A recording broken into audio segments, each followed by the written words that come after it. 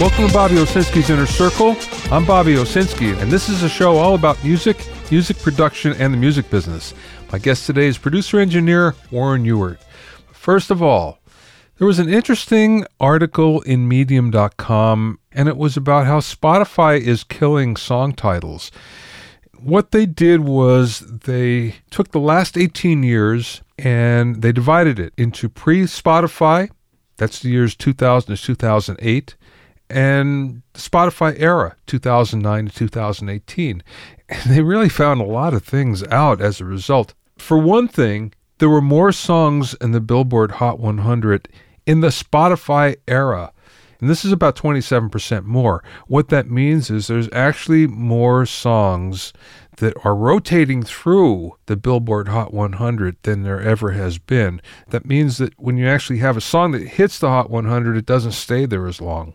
And the other thing they found that's basically saying the same thing is that in the pre-Spotify era, songs that only reached the Hot 100 for 1 week are pretty rare. But now they're very, very common in the Spotify era. Now, the tease that I said was Spotify was killing song titles, and in fact, that's really true. What they found out were song titles were less meaningful in the Spotify era, and they looked at the number of unique words that were in each song title. And what they found was in the pre-Spotify era, there were 2,113 unique words, and there were 2,512 in the Spotify era, which is 19% more. And then they found that most titles in the Spotify era are only comprised of 1 or 2 words, or more than 7. And this was quite the opposite of the pre-Spotify era, where most songs were 3 to 7 words long. So now we're finding that we're getting a lot more 1 and 2 word song titles. Pretty interesting, huh? Also, there's a big change in the Spotify era where we went from country to pop to urban. And there's no correlation on why this is. But what they found was that country music in the 2000 to 2008 era was a lot more prevalent. And like I say, there's no exact correlation that the Spotify era did something to change that, but it is kind of interesting, and I think it deserves a little bit more research to figure out exactly what happened there. Anyway, kind of interesting how it looks like Spotify has influenced a lot about music, and one of the big things is song titles.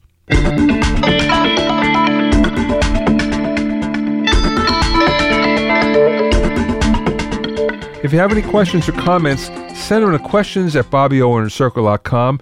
Check out my Hitmakers Club for access to the private Mixers Facebook group, monthly deconstructed hits, mixing workshop, and Q&A webinars. For a short time, access to my core training module bonus. Go to hitmakersclub.com to learn more.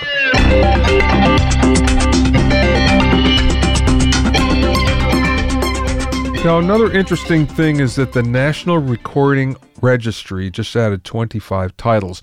What is the National Recording Registry? Well, Congress passed the National Recording Preservation Act of 2000. And what they did is they tasked a librarian for this with annually selecting 25 titles that are culturally, historically, or aesthetically significant. The only thing is they have to be at least 10 years old. So the nominations come from not only a board of directors, but also from leaders in the fields of music and recorded sound and preservation. So the 25 this year that they selected were pretty interesting. And let me just read some of them to you. Sitting on Top of the World by Mississippi Sheiks, and this is from 1930. The Complete Beethoven Piano Sonatas from Arthur Schnabel, 1932 to 1935.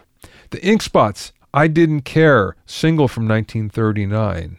This one I found really interesting. The Proceedings of the United Nations Conference on International Organization. In other words, this is the birth of the United Nations, and this came in 1945. Folk Songs Over the Hill, which is an album from Merle Travis in 1946. How I Got Over from Clara Ward and the Ward Singers, 1950. Here's one that you'll all recognize. Rock Around the Clock, the single from Bill Haley and his Comets, 1954, which many think is the birth of rock and roll. Calypso from Harry Belafonte, 1956. I Left My Heart in San Francisco by Tony Bennett, 1962. Boy, it's an iconic song, and that'll always live on. King Biscuit Time from Sonny Boy Williamson, and this was a radio show from 1965. My Girl, the single from The Temptations in 1964. The Sound of Music soundtrack, 1965. Alice's Restaurant from Arlo Guthrie, if you remember that, 1967. New Sounds in Electronic Music, an album from Steve Reich, Richard Maxfield, and Pauline Oliveris. An Evening with Groucho from Groucho Marx, 1972. Rumors from Fleetwood Mac, 1977. The Gambler, the single from Kenny Rogers, 1978. Le Freak, the single from Chic, 1978. Footloose, Kenny Loggins, 1984. Just a single. Raising Hell, the album from Run DMC, 1986. Rhythm Is Gonna Get You from Gloria Estefan and Miami Sound Machine. And Yo-Yo Ma premieres, and this was an album from 1976. It's pretty interesting, actually, but it's a really good thing that these recordings are being preserved and recognized as something special. And once again, it's the way that they've made an impact on our culture or our history, our musical history, and all of these recordings certainly did, and we look forward to next year to see what's selected then. My guest this week is producer, engineer, musician, and composer Warren Ewart. Warren's had a lot of success since he moved to Los Angeles from his native England, working with The Fray, Daniel Powter, Korn, James Blunt, Ace Frehley, and Aerosmith, just to name a few. His works can also be found on film and television in Inglourious Basterds, Transformers, MTV's The Hills, Lost, Scrubs, and Grey's Anatomy.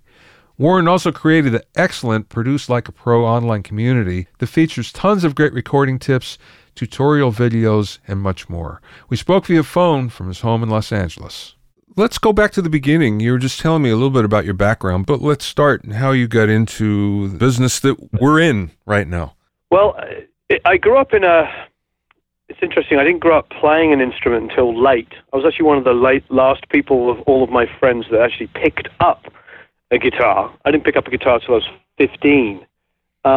But strangely enough, I was surrounded by music because my father was a painter and a sculptor, and he had loved classical music, he loved jazz, and I mean, when I say loved, I mean loved. He would come home nearly every night with a different classical album.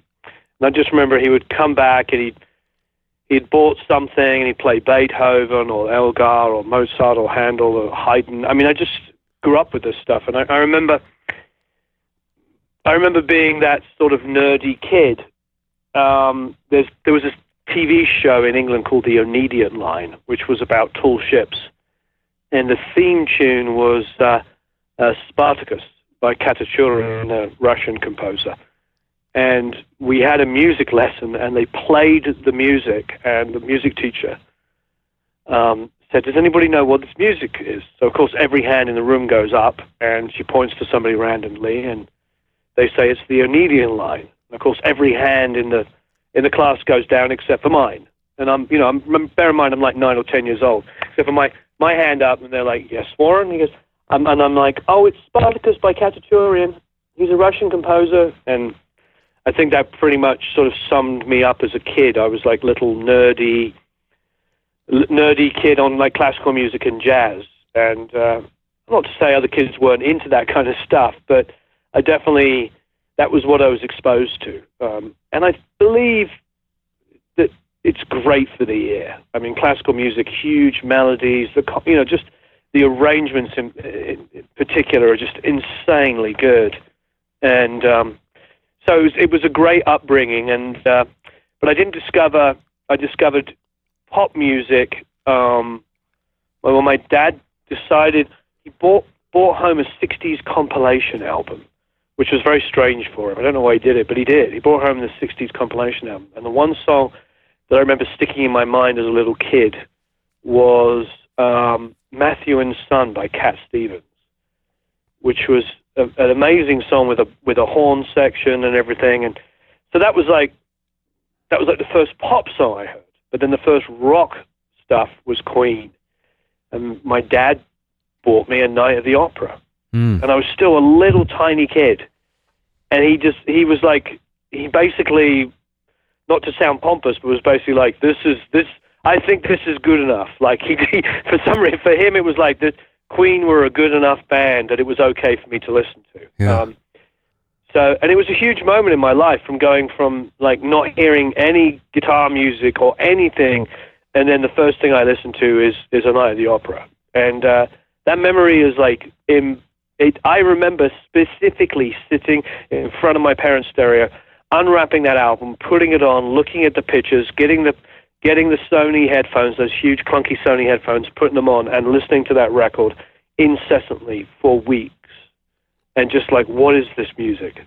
And so yeah, that stuck with me, and it will never leave me. And it's interesting now when I tell people this. There's so many musician friends of mine that all go, "Oh yeah, Queen was my band too. That's the reason why." Yeah. I think it was such a high level of musicality, songwriting, and production all at once. Just everything hit on so many levels. And interestingly enough, I was on Spotify the other day, and Queen are the #1 legacy artist on Spotify. No kidding. I had no idea. More plays per day than the Beatles or Michael Jackson or the Stones or Led Zeppelin. They just have so many big, huge songs, whether it be Don't Stop Me Now, We Will Rock You, We Are the Champions, Bohemian Rhapsody, Another One Bites the Dust, Crazy Little Thing Called Love. They're all like these massive songs, like just that anybody loves, regardless of genre. It's insane. You mentioned that you started playing later, and at 15, that is late as compared to a lot of kids. When did you get into your first band? Immediately. Well, because I was a late bloomer, and there was lots of kids at my school that had already been playing, at least since 11, 12, or 13. You know, I was at least 2 to 4 years behind everybody else. There was all these kids that already could play. There was a friend of mine, Steve Collings, who played drums, and he had a Maxwin drum kit. I remember, like this orange Maxwin drum kit. And I went over to his house and, played I remember the first song I learned was Hangman, Gallows Pole. Gallows Pole by Led Zeppelin, because it's A major, A minor, A major, A minor, G, D, A minor, and the A chord is like one of the first chords you learn, and and it was like the perfect song because I could just play those 4 chords over and over again. And so I'd play that, and off he did and played drums. And of course all the other sort of, riff-based things like AC/DC, just straight ahead, simple rock tunes. And it's still, I can still remember that, what an exhilarating feeling it is to like plug a guitar into an amp and play like 3 or 4 chords and have a drummer play along with you. It's fantastic. Yeah, it is. Never gets old, does it? No, never gets old. So when did you feel like you started to have your first taste of success as a player? Success. Oh, wow, that's a nebulous thing, isn't it? Well, yeah, I mean, for some people, it's when I played my first gig, and for other people, it's when I played my first gig and got paid, and, it's different for everybody, it's true. I think for me it was, we definitely, the gigs I did at that level when I was a teenager, that's sort of 15, 16, were in a friend of mine, there was a sort of wealthier kid that we were friends with, and his parents had we used to call it the hut, and basically it was just like a room that had a ping pong table in it that was outside the house, where you could go and play and everything. And we would set up drums and a small PA or whatever and jam there. I remember doing that. So that was kind of a big level of like doing a gig. But the reality for me was I moved to the north of England when I was 16, 17 years old. And I remember I applied to a college up there. And I didn't get in. It was an art college, and which was strange, because at that point I wanted to be an artist. My father was an artist and everything, and but like all good people that become successful, we usually have to be told that we can't do it.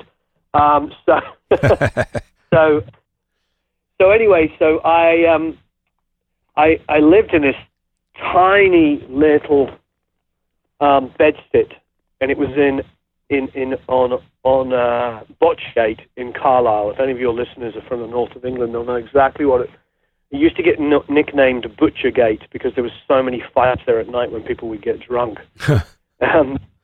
But I lived in, it was the Red Lion Hotel, and it had been turned into these little tiny bedsits. And you basically, they were just hotel rooms that became like, one-bedroom places. And you had a meter, and in the winters they were brutally cold, so you basically, you fed the meter to keep warm. And I remember going downstairs, underneath there was all these stores, and under this store was this music store called Northern Sounds.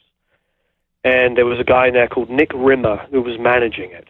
And I would go in there every day and, pick up a guitar and play it a little bit and then put it back on the wall. And after a while, that sort of every day turned into me hanging out there most of the day. And I would sort of hang out and play some guitar, and eventually he started talking to me, and before you know it, we were jamming. And he was an insanely, and still is, Nick is an insanely talented musician. But he was the older guy. I was 16, 17, he was 19, so, It's like, yeah, right. And he was a jazz, sort of funky kind of guy, and I remember he would put up like sheet music for Al Jarreau and just sight read it and sight sing it. He was insanely talented. I often tell this story, but I think the reason why I tell this story that we're talking about now is because I think the internet allows us such an incredible time that it allows us to communicate with people we could never communicate with. Gets us in front of so many different artists. Not even so much that. If you're an amazing musician now, you can get yourself out there and people can hear you. Here I was. There was this guy who was 19 years old, and he sight sing. He was an incredible player.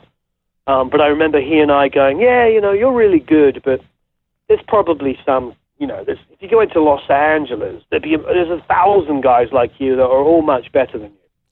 Well, I've lived in Los Angeles now for 22 years, and I've never met a better keyboard player than him.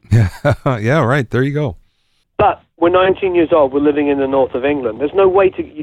The furthest thing from your mind to jump on a plane and fly to America and go and introduce yourself. And the people that did do it in those days, my hat's off to them. But the reality is just people didn't do that. They just believed, there was no internet. You had no way of measuring your abilities or checking out what you could do. There was no way to show off your skills on YouTube. It was just, it was just like, there you are, you're this incredible keyboard player in a town in the north of England. Okay, that's it. That was your lot. And, it's interesting. I mean, the guy's a phenomenal player. I believe he plays at his church and has a full-time job. He plays in bands and he makes money in playing clubs and stuff like that, which is what he and I ended up doing. And that was like, you ask about success. Well, that was my first success. I got out and started playing in clubs and pubs, working men's clubs in the north of England and pubs and doing covers. And that to me was like a success because I was getting paid money. Also at the time, for anybody who's in England in the 80s, they'll remember what I'm talking about. In the 80s, Margaret Thatcher, as unpopular as she was with many people, she came up with this idea but basically instead of being on the dole and being unemployed, if you started your own business, they'd give you, I think it was like £40 every 2 weeks or £40. Basically, they give you the same, if not a little bit more extra money, and you would go in every few weeks and they would show you how to do your books, how to do, to do your accounts for taxes, and give you basic, simplistic, by today's standards, sort of marketing ideas, etc. But I did that. And so I was this guitar player who was playing in bands, getting paid, and instead of like signing on and becoming unemployed, I got this like little endowment thing, and I can't remember what it was called. And it worked for me. I've never been unemployed. Yeah. You know, regardless of your feelings on Margaret Thatcher or whatever, it worked for me, and it worked for a few other people, because it was like, it took away a stigma that we may have had about being unemployed, and now we're like, I'm self-employed. And I've been self-employed my whole life since then. And I want to talk to you more about that in a little bit, but you mentioned about playing cover bands, and one of the things I've always found interesting about England is there are fewer cover bands, and the culture is different than the United States, where the United States, it seems like everybody grows up and they play in cover bands, and a lot of people never break out of that, and they play in cover bands for the rest of their lives. But I've found in the UK that if that does happen, it's very transitory, and immediately musicians go to playing their own material, and the audiences are more open to hearing that, or at least it seems to me that way, which is one of the reasons why I always felt that the UK was a lot more creative than the US. Is there anything to that? Yes and no, definitely. I think that the north of England was a totally different culture to the south. Where I grew up, there was bands that did covers and wrote their own songs, but there wasn't a big scene in the south of England, where I was at least at the time, where you could go out and play clubs and pubs. Now, you did occasionally see a band playing or hear of one or something like that. But I went into the north of England, it was the cold, was, everybody, there was bands playing all of the time. And you go to pubs, you go to clubs, you go to working men's clubs, whatever, there was always a band playing. And so definitely in the north.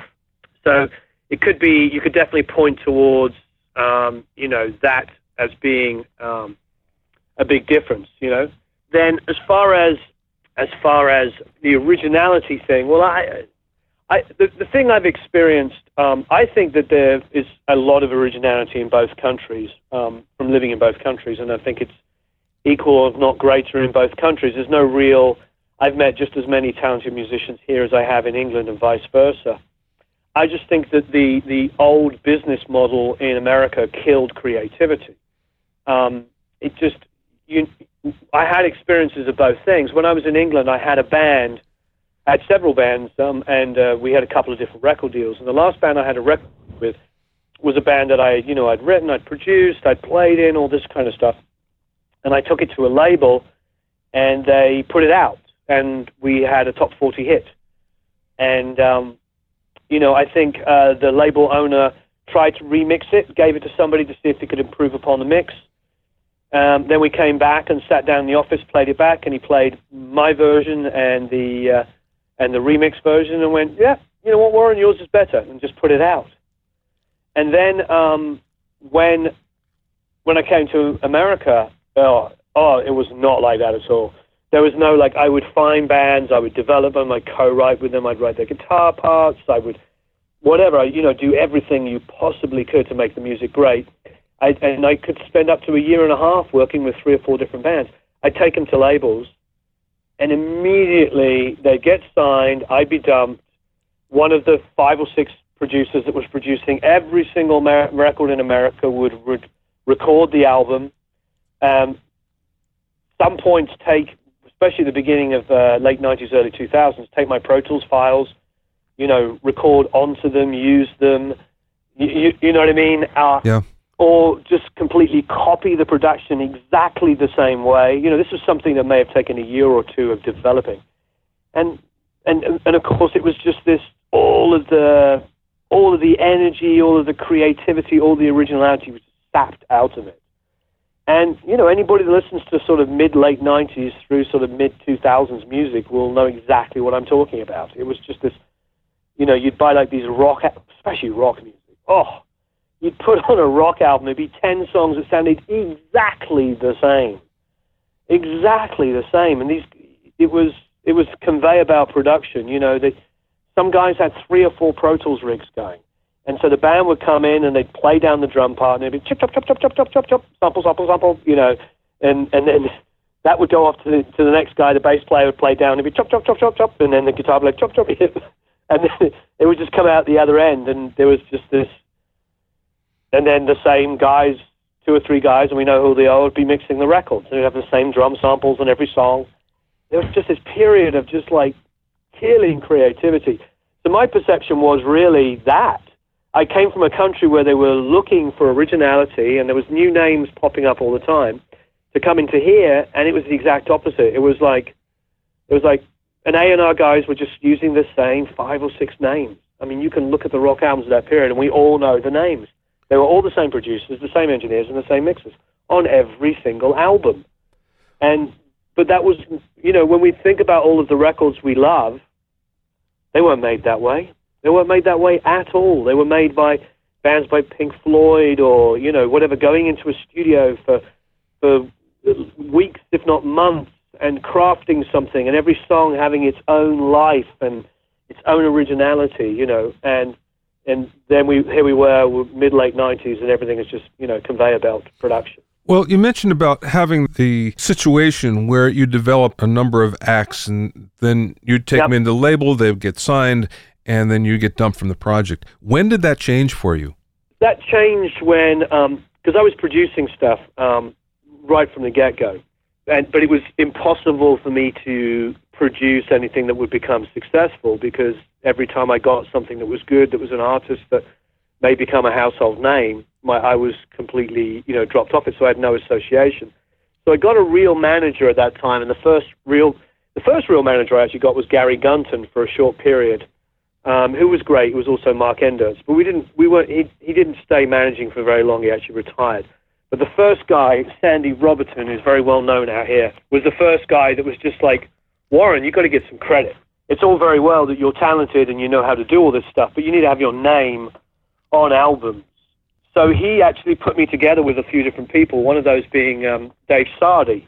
So I did a Thrills album with Dave Sardy and a Hot Hot Heat album. And, even though I could produce and I could play the parts and write the songs and all this kind of stuff, even though I had all that stuff, it didn't mean anything. I had to humble myself and start back from the beginning and start, engineering and editing and all the different jobs that were around. So it was a good experience for me, it was good. But it was also interesting. Sardi obviously is very talented and has a really long resume. But then I would work with other producers that were just in a position where they could produce. They were, you understand what I mean? I do. They just had that ability to be able to say, I'm the producer. And so I would pretty much produce the album, But then I also look at it from a perspective of that's part of being of service, and it's also how you get work. If somebody hires me, whether to produce, engineer, or mix, they're going to get a guy, doesn't matter what they hire me as, that can, play all the instruments, that can co-write the songs, that can engineer it, that can produce it, and that can mix it. No matter what role they hire me for, they know I'm very qualified in every way, shape, or form. And, and yes, part of my job probably was to make other people that weren't that, make other people look good. But that's why they hired me. You know what I mean? It's kind of a catch-22. I always look at life from a sort of Malcolm Gladwell perspective, and I think this is really important that people do this.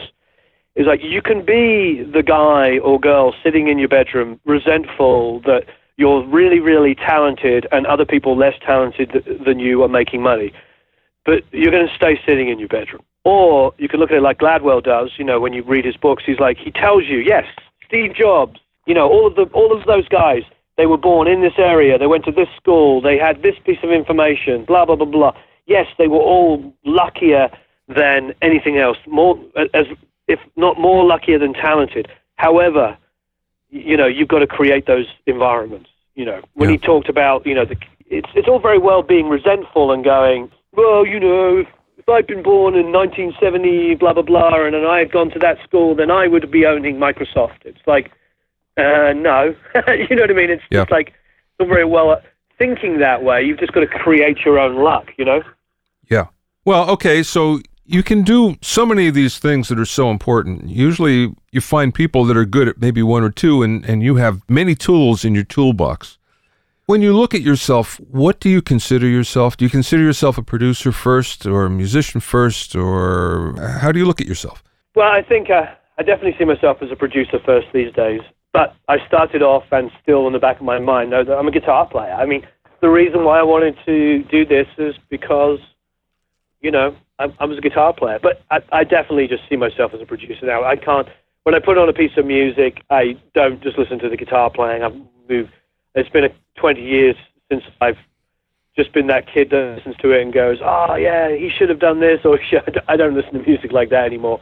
I definitely listen to things as a whole. You know, I did consult and A&R work for a couple of different labels, so I've also sort of honed myself to listening to a lot of music from an A&R perspective. So, you know, and I have a publishing company, and I have a record label where I put out, you know, artists that I work with. So the reality is that these days I see myself as, you know, definitely as a producer, because I feel like the proper producer is like a guy like George Martin, of course. And George Martin was the staff producer and the head of A&R for Parlophone. He was all in one. I feel like those days, my favorite times, not just the Beatles, because that's an easy thing to say. Oh, yeah, I like the Beatles. I mean, everybody likes the Beatles and the Beatles production.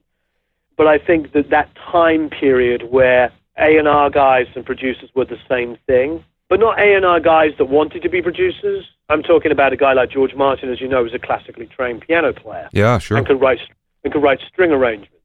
I'm not talking about a guy that gets a job as an A&R guy for a label because his uncle owns the company or something, and then says, oh, I want to produce the next album. You know, we had a lot of that for a long period.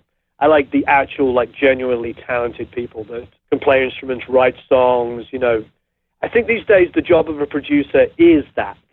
And I think the technology has made it that. The fact that everything is so much easier and more available than ever, you need to hone your skills, because every kid after a year or two can run their way around Pro Tools and record music really quite well. Now it's, okay, what else do you bring to the party? So you know your DAW. Okay, great, you know your DAW. That should be a given. Now it's like, what else do you do? You know, can you coax an incredible performance out of a singer? Can you read a singer? Do you know when the singer is happy, sad? You know, do you know when they're in it or out of it? Do you know how to break them out of a funk? Do you know how to get them into a zone where they're either happier or whatever it is? You know, these are skills that you need. These are proper people skills. Of course, if you're doing EDM and it's just a case of everything is going to be like this, or an emo track where it's two specific emotions, I mean, there's, you know, I've been involved in some of those records, and I get it. You know, it's more about moving from A to B. I have nothing against EDM. I think some of the best music of the 90s was like, you know, but it was more of the sort of Massive Attacks and all that kind of stuff. But the point is like, you need a larger skill set. Well, but yes, definitely. Learn your DAW, know what you're doing. But if you're going to you're going to become better than other guys and girls and get noticed, then definitely learn more than just your DAW. Well, this is a good point to segue into this then and talk about Produce Like a Pro. There's so much else I want to talk to you about your past and the people you work with and how you did it and what your approach is. But maybe we can save that for another time. But let's go to Produce Like a Pro for a second. How did that come about?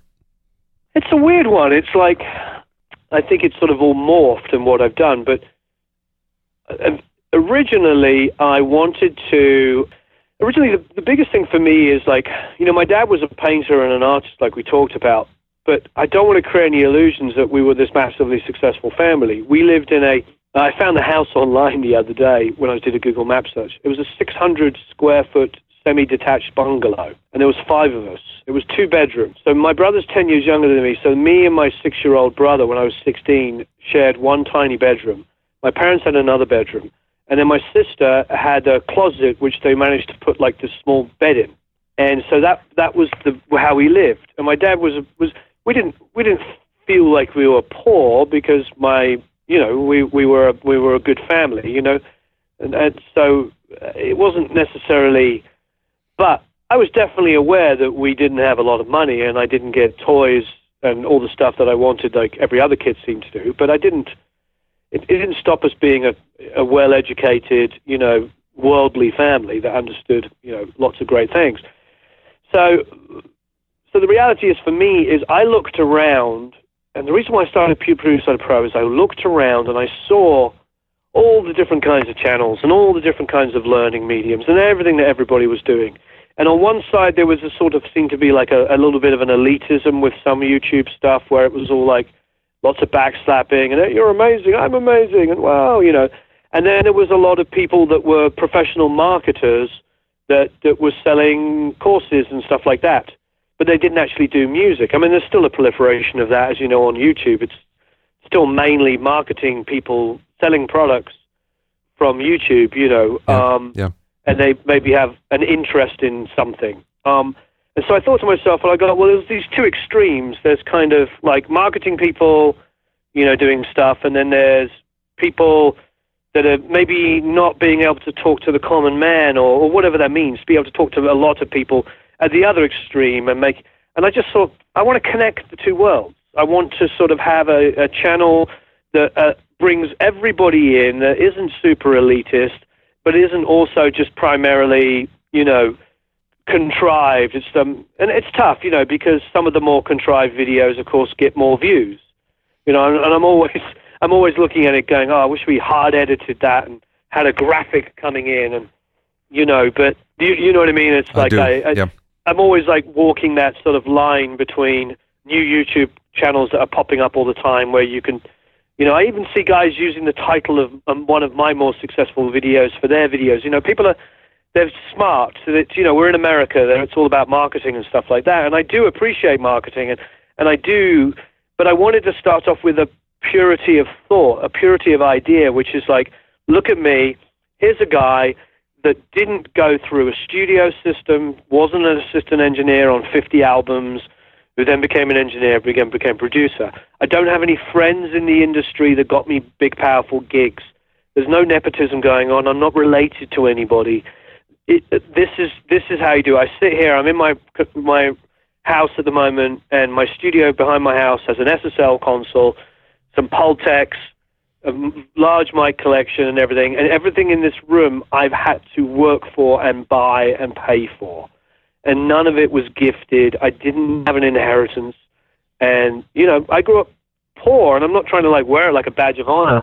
It was like me going, I know that you can do this. And here we are in this world with YouTube and Facebook and all the social media aspects, and I can talk to people and I can go, you know what, don't be disillusioned. Don't be disillusioned when you go to forums and you're being trashed because you don't know what you're talking about. You know what, I don't know what I'm talking about. I'm not an expert. There's lots of experts out there, but usually the experts aren't actually making money doing music. They're making money being an expert. And so I just wanted to be like, you know what I mean? I just wanted to be like, here I am, I'm making records. This is what I do, you know. Today I've got to finish mixing Ace Frehley's album. I've got another track to do and a couple of recalls, and probably more. But my point is like, and then I'm finishing a Christina Holmes record. I'm about to start a band called The Matthews, which I produced, and then I produced and got signed to a record deal, and they're flying over to make an album. This is what I do every day. I make records, and I'm letting people what I do. Okay, that being said, what I've found is on your courses, there's a couple of very interesting things to me. You mentioned that you don't feel like you're the expert. I disagree. I think you are. But that being said, you bring other people in with you on the courses. So it's not just you saying, okay, this is the way I do it. Yeah. It's you and other people, which is an interesting approach. And actually, it's a very healthy approach because, let's face it, there are more than one way to do these things. Exactly. Well, exactly, yeah. You know, when people ask me how to do something, I will definitely tell them how I do it. And then they'll come back and say, but you shouldn't do it like this, you should do it like that. And I'm like, okay, yeah, if that works for you, that's great. It's like, you know, it's like this whole, we were talking about it a couple of weeks ago, this whole thing that the mastering engineers are facing now, where people are sending them stuff which they're not using high passing anymore because there's videos out there telling them that you shouldn't high pass. And one guy has a successful video said, what was his quote? If you can't hear it in the speakers, then you don't need to high pass it. Well, it's like, if you can't hear it in your small speakers, great. But as soon as you play it through a PA or in a mastering suite, you're going to hear this low rumble, right. And you're going to lose the definition. And mastering engineers, Warren Sokol, Gavin Lurson, Ruben Cohen, you know, the list, Adam Ayen, they're all saying that they can't pull out a kick drum or a bass guitar or the low end on a because kids are being told that they shouldn't high pass. It's just like, this is the problem we face, and it's like, I don't want to be an expert, and because I have changed my opinions, I'm sure you have too, on many, many things over the years. Quite often I've thought that I know best about something, and I'm totally wrong. The best example I can think of for me is my favorite vocal sound ever. Well, my favorite vocal sound is Hey Jude. I mean, no two ways about it. When that comes in, I feel warm and fuzzy. And two stories about vocals. So I was convinced that it was a U47 because everybody told me it was a U47. In fact, it was probably a U48 because it was modded to be a figure of 8. Yeah. So I actually own a U47 and a U48, and of course I do vocals on them. Anyway, so I was talking to somebody about the Beatles the other day. I believe it was actually a Q&A I was doing, and I was talking about the Hey Jude, classic Hey Jude vocal sound, and how, you know, I've always wanted to get that sound and how difficult it was to get. And the guy's like, well, you do have a U67, don't you? I was like, oh, I used to. I sold it. It wasn't a very good one. He was like, well, you're not going to have much luck trying to get a Hey Jude vocal sound unless you have a U67.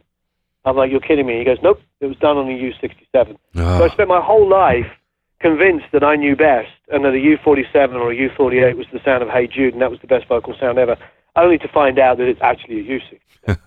So there's number one, definitely not an expert. And then the second thing is, for me, the best modern vocal is definitely Mark Endert's mix of Hey Soul Sister. That vocal is unfreaking believable. Yeah. And I've sat in a room with 5 or 6 big mixers, and they all use that as a reference. They all deny it, but, you know, I'm not going to call them all out, but all of them had it. All of them had that as one of their reference mixes, because we all know that's an amazing vocal, and the way that song is mixed, the way it grows organically, it's just incredible. And so I've always said I don't like multiband compressors on vocals. They always soften it up for me. Never managed to make them work. So there I am interviewing Mark Endert, and I said to him, but I have to tell you, and I told him, every guy I sit with uses that song. We all love it. It's like the best vocal sound ever. It's so good. What did you do? He goes, well, I used a multiband compressor. So there you go. Yeah. You know, what do I know? You know what I mean? It's like I convinced myself that I knew best about something, and I'm totally wrong. And it's like, so I think with the expert stuff, I think that I want to be really careful not to give disinformation away. And also, I find that I make mistakes in my videos. I bypass something, or I don't bypass it, or I turn something up that I should have turned down, or whatever, or hit the wrong frequency, and it happens all the time. And people will point it out, and I'll be like, dang it, you're right, I did. I forgot to do that. Well, just proves that I'm not an expert. Well, it happens to me too, for what it's worth. Yeah. I've had it happen several times. I go, oh, geez, how did I miss that? But it's, to me, most important thing about Produce Like a Pro is that it's a community and that everybody helps each other and we keep it positive, and it's not about one-upping. And I find that the guys that have those kind of misinformation videos, the expert guys who sort of lecture everybody on you know, what waveforms look like, that's another great one in these videos. It's like, you see over here that the phase, you see this and you see that. It's just like, are you kidding me? What does it sound like? Yeah. Yeah. You know, another popular one is like people don't like to now EQ 2 sources and then bust them together. I'm like, you're kidding me. They're like, you changed the way the phase looks. Literally, phase looks. And it's like, one of the best rock mixers I know, and you were talking about collaborating with people, is Bob Marlette. He's an amazing producer, engineer, and mixer, and he's made like Sabbath albums, Airborne, Pop Evil, like modern rock, and he's always got something in the charts that he's done in modern rock. He's like a huge modern rock mixer, and he'll take the 3 different mic sources on a kick drum and EQ them completely differently and then sum them to one, and it gives you the best kick drum sound you've ever heard. However, you watch one of these guys' videos, and they'll be like, you know, you cannot EQ things separately. It's like, and then bust them because the phase will look out. You know, it's like, what is your point? I mean, that's how we all EQ bass guitars. How every great guy I know EQs bass guitar. You take 2 or 3 different elements and you EQ them differently, then bust them together, and you don't get any phase cancellation in the low end because there isn't 2 to 3. And there's huge misconception. They don't understand that if you don't use high passing, you get 3 or 4 elements that are all in the low end, all very slightly phase shifted because nothing hears something at the same time. You actually get more mud, less definition, and more phase issues. So it's like completely back to front teaching. But unfortunately, that's sort of the world we live in, where these sort of, what do we call them, self-appointed experts. So yeah, so those are one of the reasons. Is like I just want to help people and try and cut through that sort of telling you off kind of mentality, because music should be all-encompassing. It should be all of us coming together. Music is joyful, I know what you mean. I recently lost my father, and he was a huge deal for me with music. Huge, as we were talking about earlier. And like, I can play Nimrod by Elgar. And even before my father died, I could listen to Nimrod and burst into tears. I have not listened to that piece of music without crying. I mean, it is like, to me, that is what music is about. It's not about waveforms. And, we need to teach technical, but we need to teach technical to get from A to B, because, that should be something that we should all learn technically how to do things. But I think that the proliferation of a lot of the tutorial videos is because it's actually easy to teach technical things. If I watch 3 videos on how to mix an electric guitar, I can make my own how to mix an electric guitar video. Yeah. You know what I mean? Yeah, right, exactly. But music is more than that. It's so much more than that. It's not just, it can be the most beautiful thing in the world. It can make you laugh. It can make you cry. It can be everything. It can be joyful. It can pull you out of a funk. It can put you into something if you want to feel something, that's what music is. And that's why I got into music. I didn't get into it to sort of like market it, I got into it because I love it. And I always want to make sure that I'm pushing that forward, and that we bring people together in this beautiful community we have. Because there's so many wonderful people in this music, doing what we do. Well, there's so much more that we can talk about here, and hopefully we'll get another chance at some point, because I didn't even touch the surface of what I wanted to speak with you about. That being said, let me go to my last question. This is something I ask everybody. You specifically will be able to answer this only because of the story that you told in the beginning. What was the best piece of business advice that you either learned along the way or maybe somebody imparted to you? I've learned them at different periods. It's like I don't know if I learned the most important things until just a few years ago. Mm-hmm. When I was a kid, there was an older guy called Tony, who was quite significantly older, who said to me, say yes and then figure out how you're going to do it afterwards. And that was the difference between me living in England, wallowing in my own self-pity, maybe teaching guitar for a living, or living in Los Angeles, in the hills of a studio and making records with people I admire. Because it was a huge differentiator, because if I take stock of myself, if you sit me down and ask you, Warren, what do you think of yourself? I'll basically be like, oh, I'm just some kid who plays a bit of guitar and I like making music. That's what I really think of myself, even though I've had thousands and thousands of hours of experience making records with The Fray or Aerosmith or bloody blah, James Blunt, you name it. I've worked with all these great people. I still just think I'm just this kid. So if I relied on that, on just this sort of outsider trying to break in, if I just wanted to be that guy, I would never be anywhere. I'd never be successful. I'd never have this career that I have. So when Tony said that to me and he said, say yes and figure out how you're going to do it afterwards, what he's basically saying is just go for it. Just go for it. If Bobby calls you and says, Warren, I want to do a podcast, say yes. You know what I mean? Don't go, oh, well, I don't know if I've got anything to say, because that's what I really want to say to you. I don't really, there's the little scared kid inside all of us, Yeah. And so that was a big piece of advice. And that was really early on. That was like 16 years old, and I lots of other famous people have said that, and he wasn't famous. He was just a smart, hardworking guy. And then the other thing is less, and it could be paraphrased with different things. Quincy Jones, when asked about Stevie Wonder, said, "What's so remarkable about Stevie Wonder?" He said, "Stevie always leaves enough room in the room for God." And what that means is that Stevie Wonder has no ego. You know, he just lets. And I think that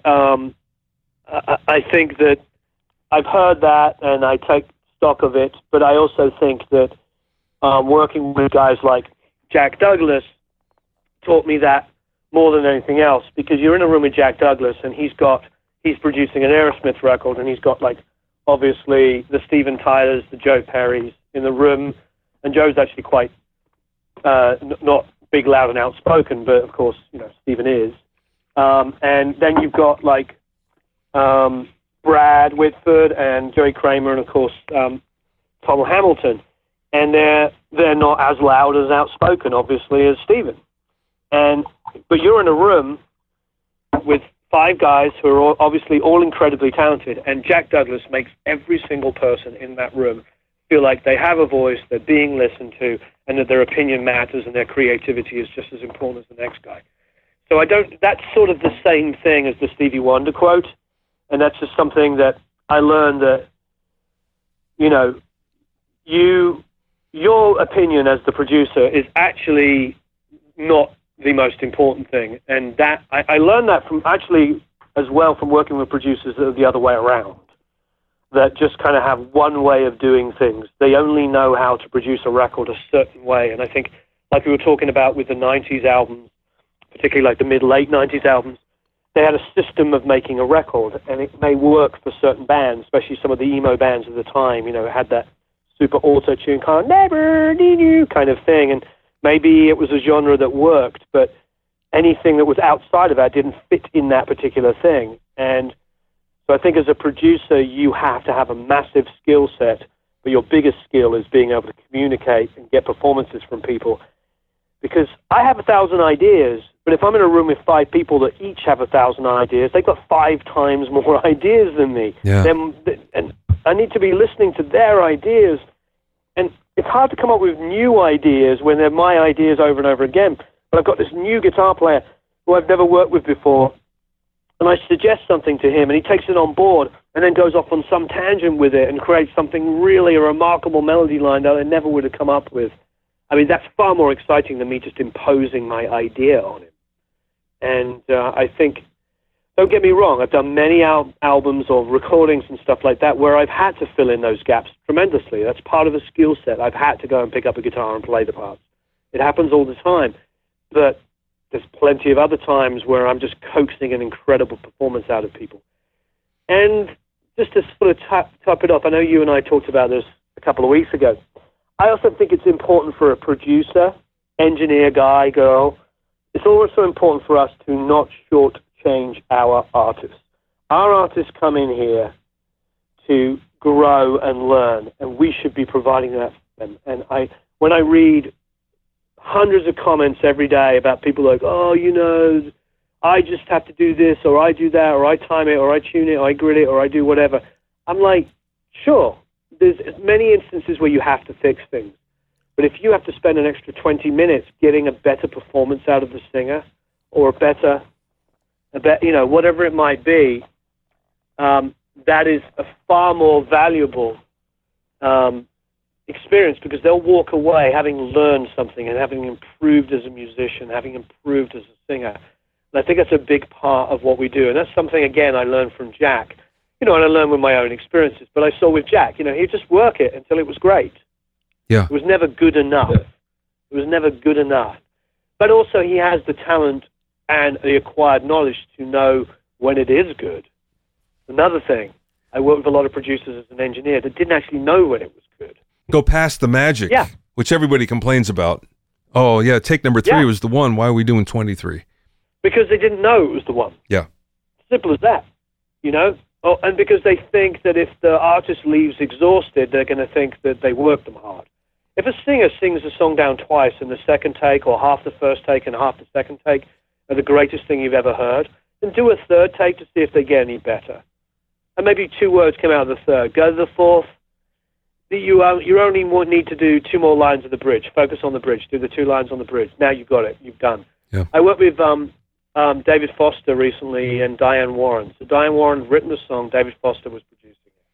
And David Foster said to me, I have never done more than 10 takes with any singer in my life. Wow, that's good to know. And last time I checked, David Foster sold more records than anybody. No kidding. He's done like all the Celine Dion's and all the Barbara Streisands and stuff we forget about, which actually sells millions and millions of records.